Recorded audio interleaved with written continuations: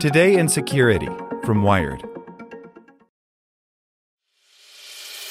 As a longtime foreign correspondent, I've worked in lots of places, but nowhere as important to the world as China. I'm Jane Perlez, former Beijing bureau chief for the New York Times. Join me on my new podcast, Face Off, U.S. versus China, where I'll take you behind the scenes in the tumultuous U.S.-China relationship. Find Face Off wherever you get your podcasts. Want to learn how you can make smarter decisions with your money? Well, I've got the podcast for you. I'm Sean Piles, and I host NerdWallet's Smart Money Podcast. Our show features our team of nerds, personal finance experts in credit cards, banking, investing, and more. And they'll help you make the most of your money while cutting through the clutter and misinformation in today's world of personal finance. You'll get clarity on strategies to help you build your wealth, invest wisely, shop for financial products, and plan for major life events.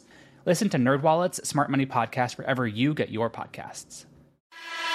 Here's today's spoken edition of Wired.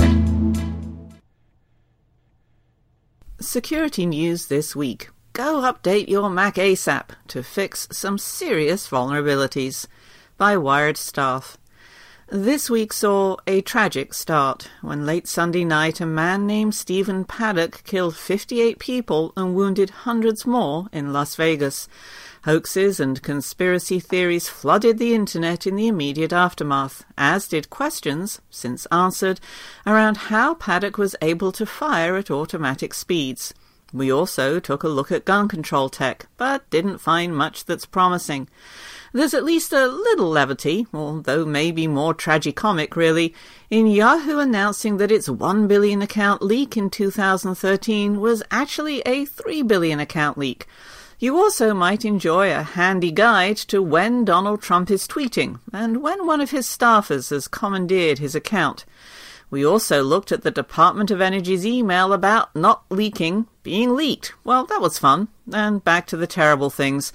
There's been an alarming rise in cyber attacks against abortion clinics lately. Another NSA contractor let critical data slip, and the Equifax leak took on a terrible new dimension in the form of a congressional hearing. And finally, Chief of Staff John Kelly's personal phone got compromised last December, which invites all sorts of potential terrible results. And yet somehow there's more.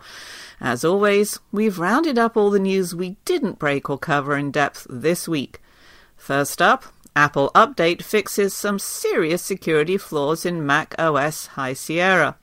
On Thursday, Apple released the first update to High Sierra, the new Mac OS operating system that debuted at the end of September, and it's an important one. High Sierra 10.13 had two disappointing credential security bugs at launch, but Apple says that both have been patched in this update. One is a bug that could have let attackers use a third-party app to pilfer usernames and passwords from Mac OS's keychain tool that stores credentials.